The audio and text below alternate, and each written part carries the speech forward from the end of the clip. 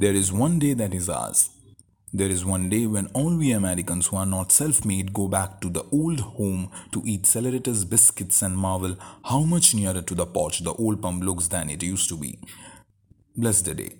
President Roosevelt gives it to us. We hear some talks of the Puritans but don't just remember who they were. But we can lick 'em anyhow if they try to land again. Plymouth rocks. Well, that sounds more familiar. Lots of us have had to come down to hens since the Turkey Trust got its work in. But somebody in Washington is leaking out advance information to them about these Thanksgiving proclamations. The big city east of the cranberry bogs has made Thanksgiving Day an institution. The last Thursday in November is the only day in the year on which it recognizes the part of America lying across the ferries. It is the one day that is purely American. Yes, a day of celebration exclusively American. And now for the story which is to prove to you that we have traditions on this side of the ocean that are becoming older at a much rapider rate than those of England are, thanks to our grit up and enterprise. Stuffy Petey took his seat on the third bench to the right as you enter Union Square from the east, at the walk opposite the fountain. Every Thanksgiving Day for 9 years he had taken his seat there promptly at 1 o'clock. For every time he had done so, things had happened to him.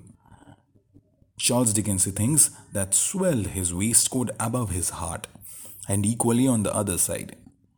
But today, Stuffy Petey's appearance at the annual trysting place seemed to have been rather the result of habit than of the yearly hunger, which, as the philanthropist seems to think, afflicts the poor at such extended intervals. Certainly, Petey was not hungry.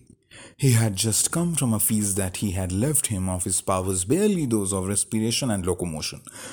His eyes were like two pale gooseberries firmly embedded in a swollen and gravy-smeared mask of putty. His breath came in short wheezes. A senatorial roll of adipose tissues denied a fashionable set to his upturned coat collar. Buttons that had been sewed upon his clothes by kind Salvation fingers a week before flew like popcorn, strewing the earth around him. Ragged he was, with the split shirt front open to the wishbone. But the November breeze, carrying fine snowflakes, brought him only a grateful coolness. For Stuffy Petey was overcharged with the caloric produced by a super bountiful dinner, beginning with oysters and ending with plum pudding, and including all the roast turkey and baked potatoes and chicken salad and squash pie and ice cream in the world. Wherefore he sat gorged and gazed upon the world with after-dinner contempt. The meal had been an unexpected one. He was passing a red brick mansion near the beginning of Fifth Avenue in which lived two old ladies of Asian family and reverence for traditions. They even denied the existence of New York and believed that Thanksgiving Day was declared solely for Washington Square. One of their traditional habits was to station a servant at the postern gate with orders to admit the first hungry wayfarer that came along after the hour of noon had struck, and banquet him to a finish. Stuffy Petey happened to pass by on his way to the park, and the Senecals gathered him in and upheld the custom of the castle. After Stuffy Petey had gazed straight before him for 10 minutes, he was conscious of a desire for a more varied field of vision. With a tremendous effort, he moved his head slowly to the left, and then his eyes bulged out fearfully, and his breath ceased, and the rough-shod ends of his short legs wriggled and rustled on the gravel. For the old gentleman was coming across Fourth Avenue toward his bench.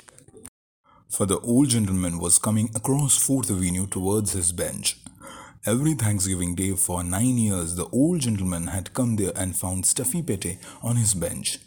That was a thing that the old gentleman was trying to make a tradition of. Every Thanksgiving Day for 9 years, he had found Stuffy there. and had led him to a restaurant and watched him eat a big dinner. They do those things in England unconsciously. But this is a young country, and 9 years is not so bad. The old gentleman was a staunch American patriot and considered himself a pioneer in American tradition. In order to become picturesque, we must keep on doing one thing for a long time without ever letting it get away from us. Something like collecting the weekly dimes in industrial insurance or cleaning the streets. The old gentleman moved straight and stately toward the institution that he was rearing. Truly, the annual feeding of Stuffy Pete was nothing national in its character, such as the Magna Charta or jam for breakfast was in England. But it was a step. It was almost feudal. It showed, at least, that a custom was not possible to New America. The old gentleman was thin and tall and 60. He was dressed all in black and wore the old-fashioned kind of glasses that won't stay on your nose. His hair was whiter and thinner than it had been last year, and he seemed to make more use of his big, knobby cane with the crooked handle. And his established benefactor came up. Stuffy wheezed and shuddered like some woman's overfed pug when a street dog bristles at him. He would have flown, but all the skill of Santos Dumont could not have separated him from his bench. Well had the myrmidons of the two old ladies done their work. "Good morning," said the old gentleman. "I am glad to perceive that the vicissitudes of another year have spared you to move in health about the beautiful world. For that blessing alone, this day of thanksgiving is well proclaimed to each of us. If you will come with me, my man, I will provide you with a dinner that should make your physical being accord with the mental."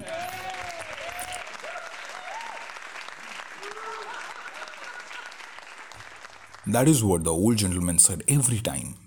Every Thanksgiving Day for 9 years, the words themselves almost formed an institution. Nothing could be compared with them except the Declaration of Independence. Always before they had been music in Stuffy's ears. But now he looked up at the old gentleman's face with tearful agony in his own. The fine snow almost sizzled when it fell upon his perspiring brow. But the old gentleman shivered a little and turned his back to the wind. Stuffy had always wondered why the old gentleman spoke his speech rather sadly. He did not know that it was because he was wishing every time that he had a son to succeed him, a son who would come there after he was gone, a son who would stand proud and strong before some subsequent Stuffy and say, "In memory of my father." Then it would be an institution. But the old gentleman had no relatives. He lived in rented rooms in one of the decayed old family brownstone mansions in one of the quiet streets east of the park. In winter, he raised fuchsias in a little conservatory the size of a steamer trunk. In the spring, he walked in the Easter parade. In the summer, he lived at a farmhouse in the New Jersey hills and sat in a wicker armchair. Speaking of butterfly, the Ornithoptera amphiceus that he hoped to find someday in the autumn, he fed Stuffy a dinner. These were the old gentleman's occupations. Stuffy Pete looked up at him for a half-minute, stewing and helpless in his own self-pity. The old gentleman's eyes were bright with the giving pleasure. His face was getting more lined each year, but his little black necktie was in as jaunty as bow as ever, and the linen was beautiful and white, and his grey moustache was curled carefully at the ends. And then Stuffy made a noise that sounded like peas bubbling in a pot. Speech was intended, and as the old gentleman had heard the sounds 9 times before, he rightly construed them into Stuffy's old formula of acceptance. "Thank you, sir. I'll go with it. And much obliged. I'm very hungry, sir." The coma of repletion had not prevented from entering Stuffy's mind the conviction that he has the basis of an institution. His Thanksgiving appetite was not his own. It belonged by all the sacred rights of established custom, if not by the actual statute of limitations, to this kind old gentleman who had printed it.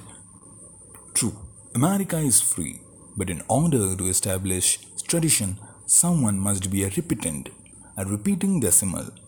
The heroes are not all heroes of steel and gold. See one here that wielded only weapons of iron, badly silvered and tin. The old gentleman led his annual prestige southward to the restaurant, and to the table where the feast had always occurred, they were recognized. "Here comes the old guy," said a waiter, "that blows that same bum to a meal every Thanksgiving." The old gentleman sat across the table, glowing like a smoked pearl at his cornerstone of future ancient tradition. The waiters heaped the table with holiday food, and Stuffy, with a sigh that was mistaken for hunger's expression, raised knife and fork and carved for himself a crown of imperishable bay. No more valiant hero ever fought his way through the ranks of an enemy. Turkey, chops, soups, vegetables, pies disappeared before him as fast as they could be served, gorged nearly to the uttermost when he entered the restaurant.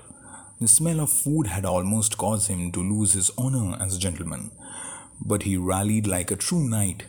He saw the look of beneficent happiness on the old gentleman's face, a happier look than even the Fuchsius and the Ornithoptera Amphiseus had ever brought to it, and he had not the heart to see it wane.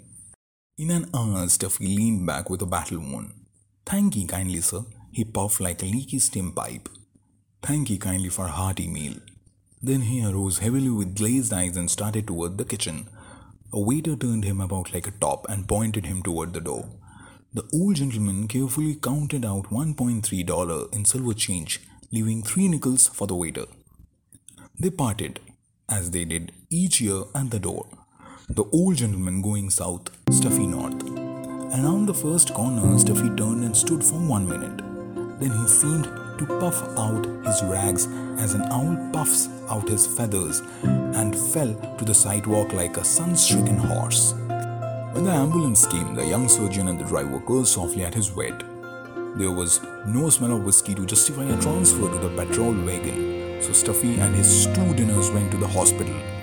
There they stretched him on a bed and began to test him for strange diseases, with the hope of getting a chance at some problem with the bear's steel. And an hour later, another ambulance brought the old gentleman, and they led him on another bed and spoke of appendicitis, for he looked good for the bill. But pretty soon one of the young doctors met one of the young nurses whose eyes he liked, and stopped to chat with her about the cases. "That nice old gentleman over there now," he said. "You wouldn't think that was a case of almost starvation. Proud old family, I guess. He told me he hadn't eaten a thing for 3 days."